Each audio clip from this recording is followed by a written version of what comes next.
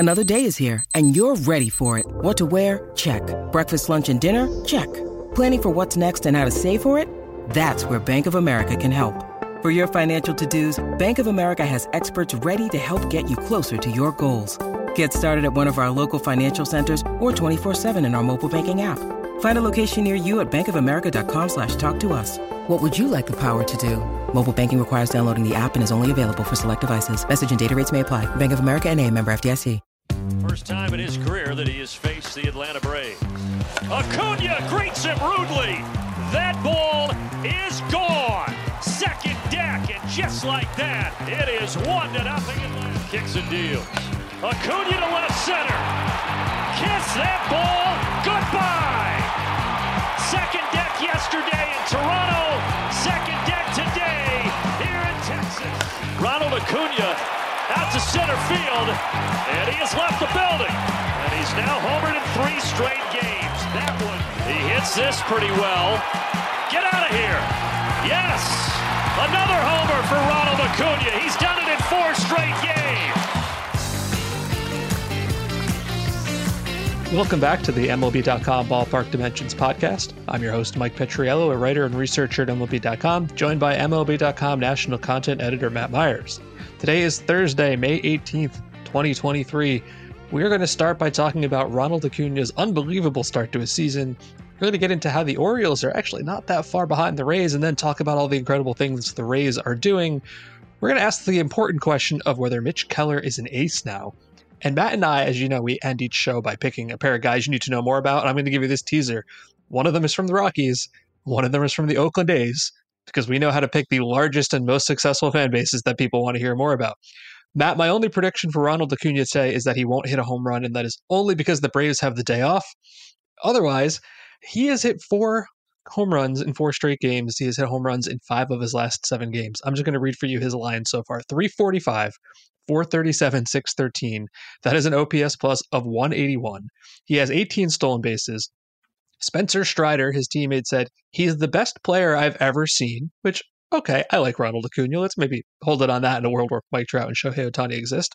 And Brett McGuire, who is one of our research associates, tweeted out his pace for the season. He's played in every game so far. So his 162-game pace, 41 homers, 68 stolen bases, 151 runs scored, and 11.3 wins above replacement at Baseball Reference. I don't think I'm going to say he's going to hit those marks, but I am going to say that another year off of the knee injury, not only is he back, he's like the clear front runner for National League MVP aside from his own teammate Sean Murphy. And is there anything, I'm not sure how to ask this question. It seems like every night he does something unbelievable. And at what point are you no longer shocked to see, oh, Ronald Acuña did something cool tonight? Never. I mean, I think he was on the verge of becoming this player a couple of years ago, and then he had the knee injury, and it's like, I mean, honestly, the thing about the knee injury that was the biggest bummer as like a fan was you thought, oh, is this going to, is he not going to be able to steal bases anymore? Is he not going to be as electric in the field? Like, is this just going to hinder him as a player and he will not reach the ceiling we thought he would hit? I mean, I always thought he'd come back and hit, but it's like, not only has he come back and hit, he's improved his approach at the plate. Last year when he first came back, he was kind of moving around the outfield a little funny. It was weird. He was still running base. He was still stealing bases pretty well, but he looked pretty awkward in the outfield. But now he's like back and doing everything. And it's like the best version of Acuña that we've ever seen. And it's pretty fantastic because players like this don't really come around that often. Like with the power speed players who are able to kind of like put it all together at once, right? Yeah, he kind of ruined a cool stat I was going to give you because he had a home run last night, as he does. And before that, like entering the game, he was slugging better on outside the zone pitches than inside the zone pitches, which is not a thing that people do. Like that's a ridiculous thing. And when I first saw that, I was like, oh, okay, yeah, must be expanding the zone. And no, it's the opposite. He has cut his strikeout rate in basically half, from 24% to 14%, which is the second largest decline. And he is doing that while he's added exactly 200 points of slugging percentage from last year, which is like an insane thing to do. And every time he hits one of these home runs, I mean, this is mostly Sarah Langs' beat because she loves these numbers, but they're not just like normal everyday home runs. So he has 5 homers hit, where he's had them at least 440 feet and over 114 miles an hour of exit velocity. He's done that 5 times this year. The entire rest of the sport has done it 9 times. And that's 9 guys who've done it once apiece. If you go back to the start of StatCast in 2015 and you look at everybody with at least 100 homers, his home run average distance of 418 feet is number 1, ahead of Giancarlo Stanton and a couple of guys who have spent time playing for the Rockies. It's really interesting to see, like, when he hits these home runs, they are majestic bombs. They're not just like, oh, he's in a nice home park. Oh, they snuck over the wall. No, he crushes them in a way that like nobody else does. And you're right. Like a couple years ago, perennial MVP candidate, maybe sort of a little decline. And now if you just look at his like baseball savant page, it is red all over the place, the exception of outfield defense, which I'll get to in a second. But he's not just back. He is better than ever on a team that, as we spoke about last week, has some pretty serious starting rotation health issues and sort of needs him to play like that. The thing that's amazing to me about the home run distances is that he's listed at 6 feet, right? And like all the other guys on that list are like, they're 6'4", 6'5", like kind of behemoths. Giancarlo Stanton, CJ Cron, Joey Gallo, the guys you expect to hit like the massive taters. And here's Ronald Acuña, who is, he's obviously an incredible athlete, but does not have that kind of size, does not have the physique of a player you'd expect to be atop the leaderboard. That you just mentioned. I have a couple of also Acuña stats. It's fun to kind of get into like the on pace for game or like what could happen, but just like to give a little bit of like the kind of context he's chasing right now. Right now, he currently leads the National League in OPS and stolen bases, which is like totally reasonable to think he could do both of those things. This is not like a crazy idea that like he could lead the league and lead the National League in both of these. Do you know how many times a player has led their league, AL or NL, in OPS and stolen bases? Is it 0? Is that why you're asking? No, it's slightly more than 0, but since integration, it has happened 3 times. Wait. Willie Mays did it twice. Ricky? Willie Mays did it twice, and Ricky Henderson did it once. That is the company he's keeping. Only one time in baseball history has a player led his league in, or I should say, since the end of the dead ball era, only one player has ever led his league in home runs and stolen bases, which will be a little tough for him to do because Alonso's got a bit of a lead on him in the NL. Do you know who's the one player since the dead ball era to lead his league in home runs and stolen bases? To lead the league, I'm going to assume it's not one of the 2 names you just mentioned, right? It's not. Yeah, Eric Davis? I don't know. Mike Trout? No. It's Chuck Klein in 1932. Come on.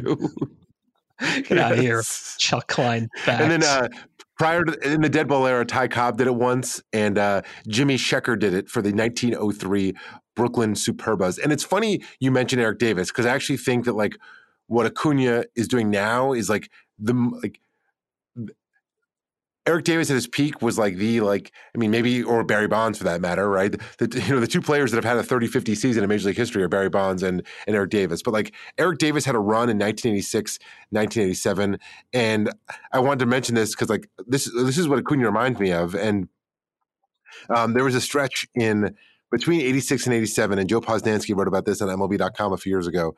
So, like, obviously, it's like it was a hidden season. It was June 11th, 1986 to July 4th, 1987. So, a 162-game stretch where Eric Davis played in all 162 games, started 152, and he hit 308, 406, 622 with 47 homers, 149 runs scored, 123 RBIs, and 98 stolen bases, getting caught just 12 times. And like that's like what Acuña. That's almost like how I feel like Acuña is playing right now. You mentioned Jimmy Sheckard, who I'd never heard of before. So while you were talking, I figured I'd look up. I'm wearing a Brooklyn Dodgers hat right now. I can't even say we're remembering guys. This was the Brooklyn Superbas. It's even this was like when they were the Superbas. We're not going to get into like a 40-minute dissertation of Jimmy Sheckard's life and career, but 2 interesting facts. In 1901, he became the first and so far only player to hit inside the park grand slams in 2 consecutive games, which I find absolutely fascinating. And the other one's just kind of sad. It's about how he passed away. He was hit by a car. Now, that's not interesting or fun. I wanted to talk a little bit about Acuña's defensive work because getting a lot of questions like, hey, StatCast thinks his outfield defense is lousy. And it does, kind of. So I think there's two things to point out. The first is that at the moment, StatCast outs above average does not include value for his throwing arm. And his is phenomenal, right? Like it's 100th percentile in arm strength. There will actually be an update later this season to include that. I'm actually looking at a version of it right now. He's number one. He will get credit for all this stuff. The second thing is he's never really been a great defensive outfielder, just setting aside throwing arm, just fielding, right? Like I feel like the reputation is such that he was because he played center and he probably made some great catches, but he's never been great at getting jumps or reads. And I remember a couple of plays where fairly or maybe mostly unfairly, he got criticized for what looked like, an indifference towards getting to the ball. But I've never viewed him as this gold glove caliber fielder. Again, phenomenal arm, no doubt about that. And I'm wondering, I don't necessarily buy the stat that says he's like the worst outfielder in the game this year. That's probably not true. But have you viewed him as like this gold glove guy that some people seem to think he is? I honestly have had a hard time getting a read on him over the years because he can do the spectacular, but he has often had a tendency to take some kind of weird, funky routes. But I mean, the throwing arm kind of almost makes up for it in my mind because like watching him throw is one of the more enjoyable. When he's like when he lines up those throws and it's like, okay, here it comes. Like it's pretty special. So I mean I've never had like a great read on him as an outfielder. And I also think the last couple of years the injury also kind of like made that a little harder to judge. Wasn't he the guy, correct me if I'm wrong, but I'm like almost positive I'm right, very early in the season when the Cardinals had that whole blow up about whether Tyler O'Neill was hustling or not? Wasn't Acuña the guy on the other end of that who made the throw? And I remember we looked into it and it's like, this wasn't even one of his best throws. He just had to put it on target. It's not like he like aired it out because he knew he had him beat by that much. I'm pretty sure that was him. I kind of liked that too. It's a little bit of a situational awareness of the kind of throw you need to make at that point. So anyway, Ronald Acuña, clearly the MVP frontrunner, and interested to see how much of this he keeps up, because if he does, it's going to end up being something like a historic season, okay, 40, 60, something like that. That'll be fun. We will take a break, and we'll be back on the Ballpark Dimensions podcast. When you need mealtime inspiration, it's worth shopping Kroger, where you'll find over 30,000 mouth-watering choices that excite your inner foodie. And no matter what tasty choice you make, you'll enjoy our everyday low prices, plus extra ways to save, like digital coupons worth over $600 each week. You can also save up to $1 off per gallon at the pump with fuel points. More savings and more inspiring flavors make shopping Kroger worth it every time. Kroger, fresh for everyone. Fuel restrictions apply.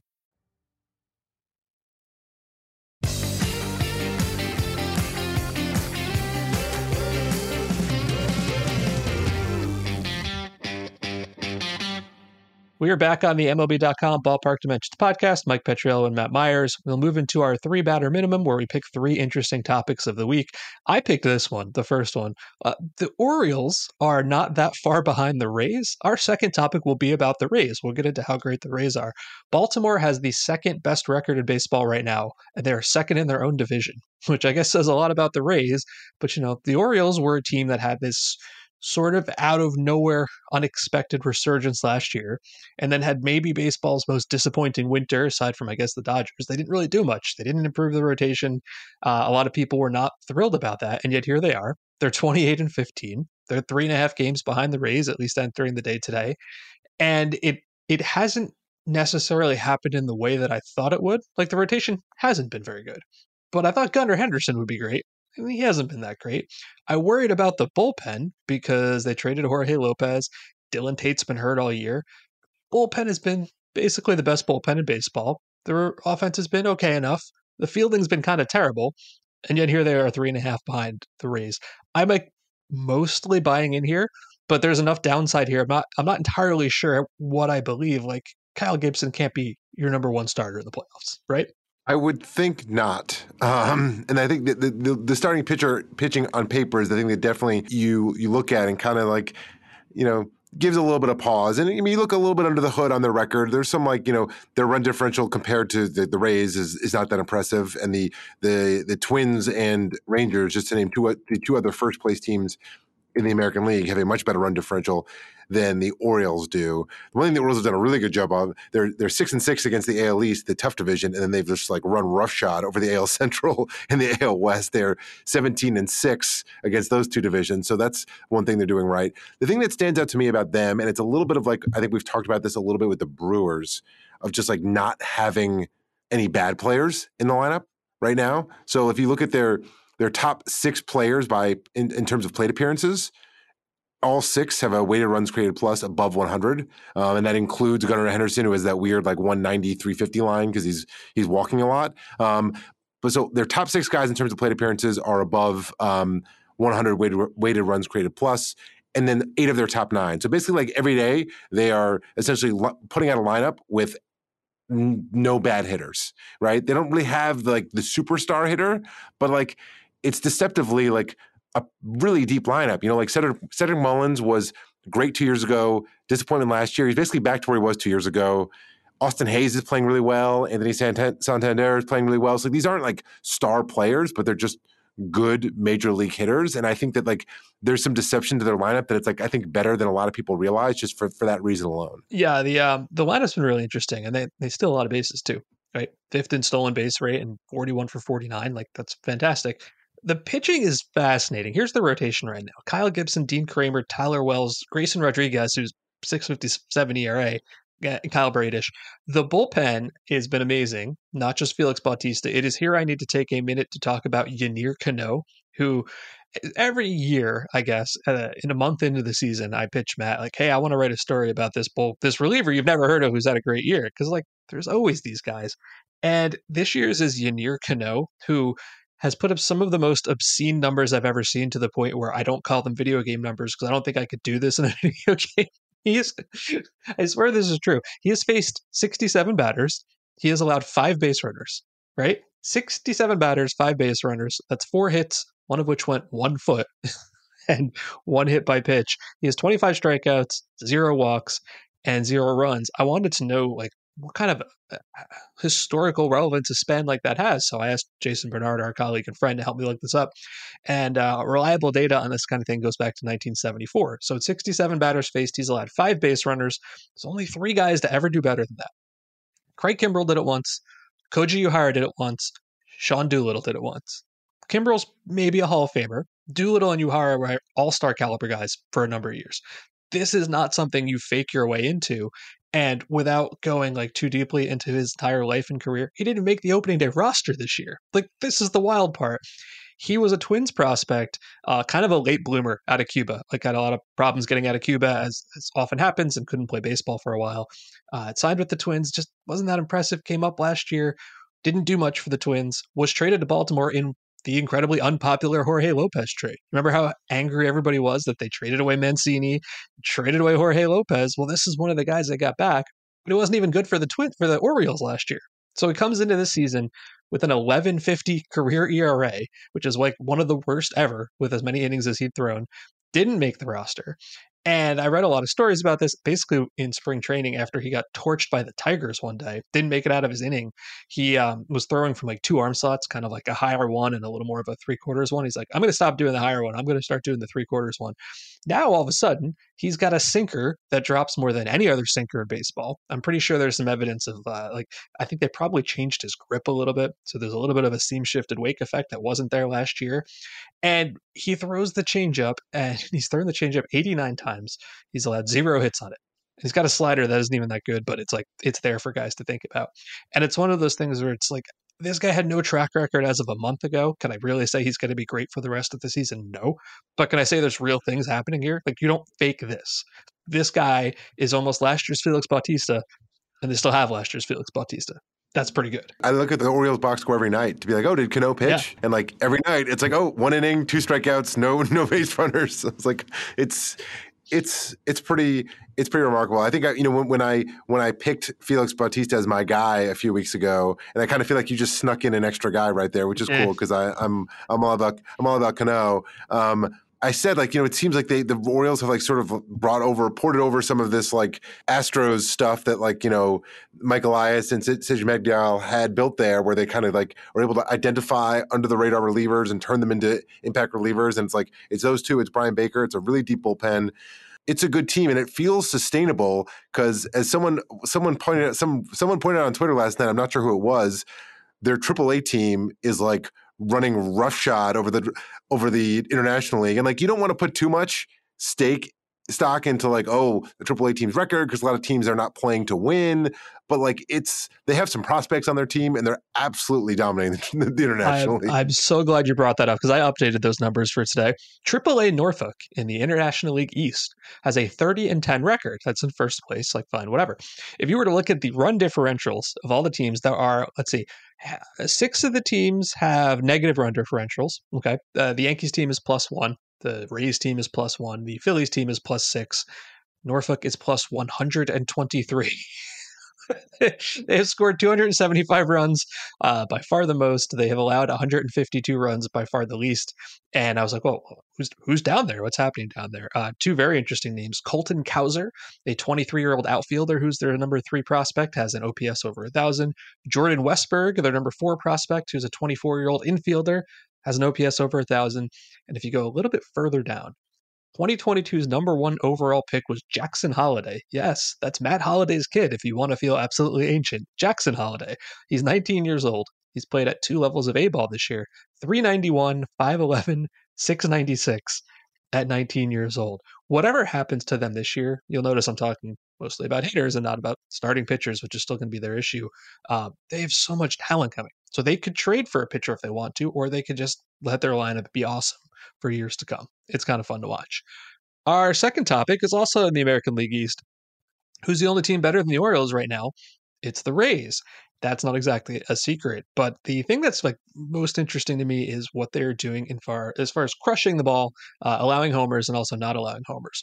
So if you go back to the beginning of baseball time, I'm excluding 2020 here for all the obvious reasons. The Rays have a 125 slugging plus. Now you're saying to yourself, what the hell is slugging plus? I've never heard of it. It's basically slugging percentage compared to that year's baseline, kind of like OPS plus. So when I say 125, that means they're out slugging the rest of baseball by 25%. That's the best ever. And who's number 2 on that list? It's the 1927 Yankees. As Matt and I have joked kind of offline, whenever you're atop a list and the second team is the 1927 New York Yankees, even if it's only the middle of May, I get it. That's pretty cool. They also have the highest weighted runs created plus of all time. Again, it's mid-May. They're basically doing things on offense that no one has ever done if they kept it up for a full season. Are they going to do that? Probably not. But it's far enough into the season where I think you can honestly point at them and go, wow, like this team is for real. And Matt, as you found, not only are they hitting the home runs, they are preventing the home runs. Yeah, and in some ways, it's like the home runs they're hitting are getting all the attention, right? But through 44 games, they've hit 86 homers, most in baseball. They've only allowed 39 homers. So that's a plus 47 home run differential, which is the best ever through 44 games. Next on the list is the 2003 Yankees and the 2010 Blue Jays, who were plus 38. Through 44 games. And of course, I asked our trusty research group, what is the largest home run differential, positive home run differential in baseball history? And wouldn't you know it? The 1927 Yankees, they hit 158 home runs and allowed 42 home runs. So they had a home run differential of 116. Of course, the Rays, if they kept up this pace, would shatter that record. Of course, if you look at the other teams near the top of that list, it does skew more recent with the, a lot of teams hitting more homers than ever. Number 2 on the list all time is the 2019 Twins, the legendary Bomba Squad. You'll also see the 2010 Blue Jays, 1961 Yankees, another team famous for hitting home runs with Roger Maris and Mickey Mantle. Point being, this Rays team is doing all the things. It's like, hitting home runs and not allowing home runs, basically the best things you can do, and they're really good at both of them. They have 12 hitters with at least 80 plate appearances. 11 of them have an OPS plus of 100 or better. The other guy is Manny Margot, who's at 91 and has actually been playing pretty well the last couple weeks. All this talk made me think of something that you probably missed, because when you were on vacation a couple weeks ago and we're not on the podcast, I had Adam Berry, our Rays beat writer, on, and I asked him a whole bunch of questions about what the Rays were doing at the time. One of the things I said to him was, hey, like, Randy Arozarena is having an MVP caliber season. He'd kind of settled into this, like, I'm pretty good, but I've got some rough edges. I give some value back on the bases and on defense. And all of a sudden he looks like a completely different dude. Like, what's going on there? And he said he actually started paying attention to the pitchers. Our listeners have heard this, but for your benefit, because I thought it was funny, he said, yeah, before this, he knew who Garrett Cole was and a couple of the Cuban pitchers, and that's basically it. And now he's actually like doing some of the research and looking at the scouting reports, and he's, putting a little more emphasis on preparation. I'm like, yeah, that's super cool. He still has 4 stolen bases and 4 caught stealings. I think that part's not going to change, but he's a legitimate MVP candidate. Wander Franco is a legitimate MVP candidate. And then you've just got guys up and down the lineup. Isaac Paredes is slugging nearly 500. Harold Ramirez is slugging 554. Taylor Walls, I'm not even going to look up his numbers from last year because they're basically like 100 whatever, has a 930 OPS. I don't know how they do it. Where do they find these guys? That's the thing. I know they got pitching problems. We can talk about that. They're just crushing the ball in a park that is not conducive to crushing. I can't believe we got this far talking about the Rays and we didn't even talk about Yandy Diaz. Yes. Who was like one of one of our favorite guys in this podcast in the early years, mostly because he hit the ball really hard, but he just hit it on the ground. So it was like, if this guy could ever learn how to elevate, there might be something there. As an example, in 2017, his average launch angle was 0.5, which is basically like hitting the ball straight down. This year, his average launch angle is 10 degrees, and wouldn't you know it, he is also an MVP candidate, hitting 321, 429, 593. It's a ferocious lineup. Yeah, I guess I was going to talk about their pitching injuries, but I don't want to. I want to leave it at this lineup is amazing. They crush the ball, and they're good at other things too. They 4th best in outs above average, 1st best in base running runs, the Fangraphs base running metric. They have the highest rate of ground balls turned into outs on defense. Like, they're just a very good overall team. All right, our third topic. Yeah. Go ahead. What else? We have more Rays content. Before, I was just like, as an example, it's like as much as they can slug. Last night against the Mets, they stole 7 bases in a game. Like, they're the best home run hitting team, and they just happened to have a game where they stole 7 bases. And they lost. Still pretty impressive. Speaking of teams that usually send their best players to Tampa Bay, the Pittsburgh Pirates. Mitch Keller might be an ace now. He has 2.38 ERA in 9 games. His last 5 starts, 44 strikeouts and 4 walks, a 1.36 ERA. It was just about a year ago where he was demoted to the bullpen. And I'm gonna we'll get back to what is he doing. I'm wondering, Matt, if you remember what Mitch Keller was best known for 3 years ago, why we talked about him. Do you remember at all? I don't. Okay. He had a deeply... Remind me, please. I'm going to. He had a deeply hilarious first 2 years in the majors because in 2019, he had a 7.13 ERA, but he had a FIP, a fielding independent pitching of 3.19, which is an all-time huge difference. He was wildly overperforming that awful ERA. And the very next year, he had a 2.91 ERA. And you think, hey, he figured it out. But he had a 6.75 FIP. So he was wildly underperforming, these insane swings. And as I remember, Ben Lindbergh wrote about at the time, he had no idea about any of this. This was the previous Pirates regime. And this is his quote from a piece Ben wrote years ago. No one really said anything about it. I think they just wanted him to go out there and try to learn the game, but nothing really on the side of you're getting a little unlucky. I don't think that would happen today. It's only been 4 years, and I think the game has changed so much. And that's just the first place I always go to with Mitch Keller is, the guy whose ERA never actually matched what he was doing under the hood. So what is he doing differently this year? Well, his velocity is way up. It was 93.9 in 2020 and 21. Now it's 95.5, and he has completely changed the way he's pitching. His first couple of years is 4-seamer, cutter, curve, and change. Well, now his 4-seamer and cutter and sinker and sweeper and curve and changeup. What happened was after the 2021 season, he went to Tread Athletics, which is sort of like a Driveline-esque pitching facility, and worked on flexibility and all this kind of stuff to improve his velocity. And the same trainer said, hey, you could throw the fastball as hard as you want. It's just not that good. So why don't you learn a sinker? As the Athletic reported, Keller hadn't thrown a sinker since he was 10 years old. And now if you look at him against right-handed pitching, in 2020, he was entirely 4-seam, cutter, curveball. Now he throws the sinker and the sweeper and the cutter more than the 4-seamer to righties. It is a really cool story, I think, that we've had a number of times now where guys saying, I'm going to get better. I'm going to do things differently. I'm going to work out in ways that you wouldn't have 10 years ago.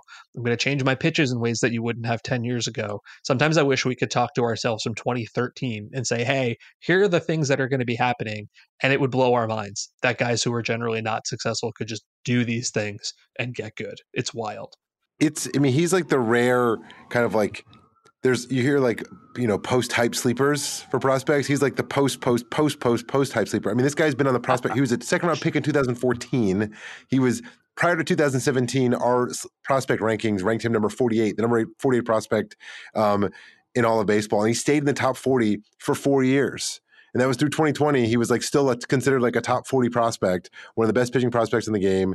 As you noted, he had this like huge gap between his actual and expected performances, and it was kind of like, you kind of chalk it up. He's never going to figure it out. So it's cool. It's cool to see him figure it out and have success. And the Pirates have kind of come down back to earth a bit, but. I wish I had the stat handy. There was like some stat I saw recently where there was like a 2 or 3 week stretch where like they only won games that Mitch Keller started or something like that. He's been their saving grace on the mound. They have, let's see, here's a stat for you. They have won 3 games in May so far, but every single one of those games was a shutout. I don't know that he actually started all of them. I don't think he did.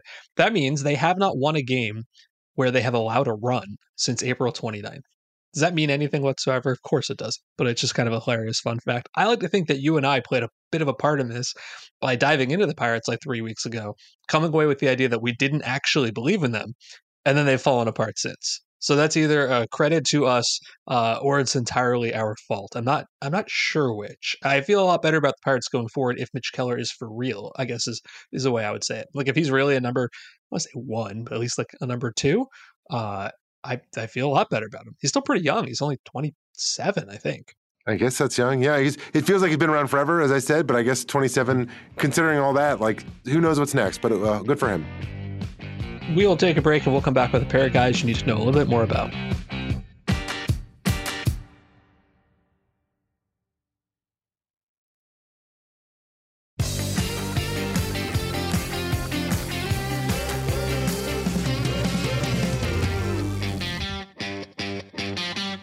We're back on the MLB.com Ballpark Dimensions podcast. At the end of each show, Matt and I like to pick a couple of under-the-radar guys you should know a little bit about. I find it extremely interesting that my guy is a Rocky, and he's one of 3 different Rockies I considered talking about. I consider talking about Riley Pint, who finally made it up to the majors. I consider talking about Brenton Doyle, who might actually be giving them a great defensive center fielder that they've needed since basically the dawn of time. But no, I'm going with 32-year-old catcher Elias Diaz, who's having a shockingly great season. He's hitting .331, .384, .460, factoring in the park and everything. That's a 118 OPS plus. But he's also had a pretty good year behind the plate. If you look at the new StatCast metric, caught stealing above average, which takes into account like the leads and the speed of the base runners and all this, he's currently number 1. He is the best catcher in baseball right now at preventing caught stealing. 2 years ago, he was 4th best in catcher blocking. He's never been a good framer, so he's been a big knock against him. But for a guy who's 32 years old and providing value behind the plate and next to the plate, considering his history, it's really interesting how he got there. From 2015 through last season for Pittsburgh and Colorado, 243, 298, 383. You'll be unsurprised to know that he's hitting much better at home than on the road this year. No, I don't suddenly think he's the best hitting catcher in baseball. His history is kind of fascinating. He signed with the Pirates as an international free agent out of Venezuela way back in 2008. Slowly worked his way up, got into 2 games with the Pirates in 2015, 1 in 2016. He's also overcome some really, dramatic personal issues. In 2018, in spring training, his mother was actually kidnapped in Venezuela. Fortunately, 3 days later, rescued unharmed. Adam Berry, who was at the time our Pirates beat reporter, talked to him, and this is what he said. Coming from a country where we experience devastation the way my mom has, just so much heartbreak in my country, it reminds you that this is all worth fighting for and that I'm a very blessed person to be able to be here. He actually ended up having a great year that year. 116 OPS plus for the Pirates. Not so great after that. He got non-tendered after 2019, signed as a non-roster invite with the Rockies before 2020, where he also didn't have a good year. But he had a pretty decent 21, and he got a 3-year contract extension. And now he's one of the better catchers in the league, at least so far early in the season. And I was thinking about this. The Rockies are going to need an all-star representative. And you look at their team, right? Chris Bryant's not having a great year. German Marquez is hurt. CJ Cron is hurt. Daniel Bard has barely pitched. Ryan McMahon's been kind of lousy this year. Is it going to be Elias Diaz? Now, catcher in the National League is tough. Sean Murphy is a slam dunk. JT Realmuto is probably the reigning best catcher in baseball. Will Smith's had a great year for the Dodgers. But if not Elias Diaz, who? Kyle Freeland? I don't know. Maybe after all these years, the Rockies will finally get their first all-star catcher. And now I've talked about Elias Diaz. I always like how your mind goes there. I feel like a couple years ago you had a similar thing about Chris Davis with a C for the Orioles when the Orioles were terrible. He was the only guy. That was your idea. You said... No, I think you mentioned it to me, and then I made you write about it because I was like, "Oh, this is a fun idea." Maybe so. Like you're the one who brought it up.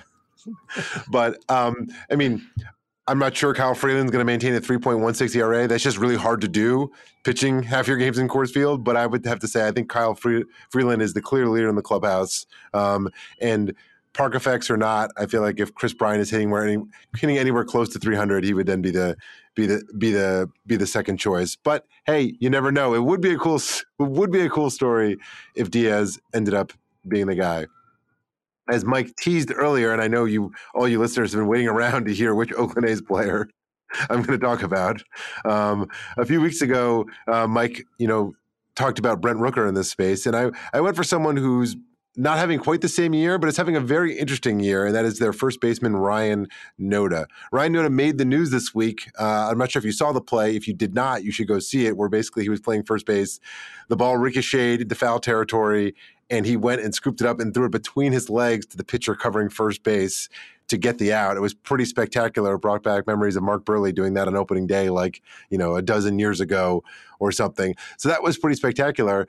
But he's actually having a really interesting / pretty good year. I mean, he's I think I said this about Brent Rooker, and I'll say it again about Ryan Noda. Back in the Moneyball days of the A's, their prime, those they were lousy with guys like Ryan, Ryan Noda, your Scott Hattebergs, your Matt Stairs, your John Jaha's, I'm sure there's many I'm forgetting, but I think you get the idea. Lots of walks, lots of strikeouts, some power. He's hitting 215, 400, 421.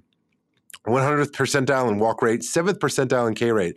But what I find interesting is that when he does make contact, he does seem to hit the ball in the sweet spot. According to our sweet spot percentage on Baseball Savant, his 45% sweet spot percentage is in the top 10 of all qualified hitters. He's basically tied with Luis Arraez, which I think is cool because you could not think of more different hitters than these two guys. What's also interesting about him is that Noda he was originally drafted by the Blue Jays, traded to the Dodgers in the Ross Stripling deal, and then he was selected in the Rule 5 draft this year. For those who are unfamiliar with the Rule 5 draft, it's basically a mechanism for players who are not added to the 40-man roster after a certain amount of years. They have a draft of all these players every year during the winter meetings, and then the team that takes them has to keep them on their roster the entire season the following year or offer them back to the team they took them from. It's usually a mechanism for relief pitchers, occasionally starters, to get a chance at the new team. It's hardly ever, there's some famous cases like, Josh Hamilton and Dan Uggla come to mind, but it's hardly ever hitters who get taken in the Rule 5 draft and stick with their new team. Of course, if you're eligible for the Rule 5 draft and you're a hitter and the A's take you, you're thinking well, actually, this is going to be a really good chance for me because it's a team that really, really could use some hitters. And he's stuck so far, as I said, with the 400 OBP. What's also interesting, and this kind of speaks to, what makes the Dodgers so special as an organization, of the 15 players taken in the Rule 5 draft last year, 3 of them were Dodgers. The other 2 were Jose Hernandez, left-handed pitcher taken by the Pirates, and Gus Varland, a right-handed pitcher taken by the Brewers. It really just goes to show how much, extraneous talent the Dodgers have that they cannot put on their 40-man roster that other teams are dying to get their hands on. Just another kind of subtle way we don't think about that, what makes the Dodgers as good as they are and why they're still dominating their division, even though, they let 6 great free agents walk over the last 2 seasons. So that's my guy for the week, Ryan Noda of the A's. Which Oakland A will you pick 2 weeks from now? Is it going to be JJ Bleday? Is it going to be Esterio Ruiz? Who are we going to get to next? Esterio Ruiz, he does have more hit by pitches than walks this year, and he leads the league in steals, so that is pretty interesting. But I may have to put a moratorium on A's, at least for the month of May. Yes, we cannot have more guys selected than A's team wins, and we're coming dangerously close to that. A year ago, just about exactly a year ago today, Cincinnati baseball, so that's where he went, University of Cincinnati, tweeted, on this date in 2017, Ryan Noda became just the second Bearcat to hit a home run onto the roof of Fifth Third Arena, and the video is there, and to say it's a tank does not even begin to describe it. Like the camera cannot come close to finding the ball. And metal bat, obviously, and all that. But still, that is like real power. That's my other Ryan Noda tidbit. Actually, I'm glad you mentioned that. Went to the University of Cincinnati, also the alma mater of Kevin Youkilis. And I mentioned the Moneyball A's. In the book Moneyball, Kevin Youkilis is mentioned as a player that like Billy Beane loved because he referred to him as the Greek god of walks. So it all comes back to the Bearcats. And now Kevin Youkilis refers to himself on Twitter as the Greek god of hops because he's a beer brewer. Everything is a circle. That'll do it for this week's podcast. Don't miss an episode by subscribing on Apple Podcasts, Spotify, or wherever you get podcasts. If you're enjoying the show or have any suggestions, leave us a rating and a review. Thanks for listening to the Ballpark Dimensions podcast. See you next week.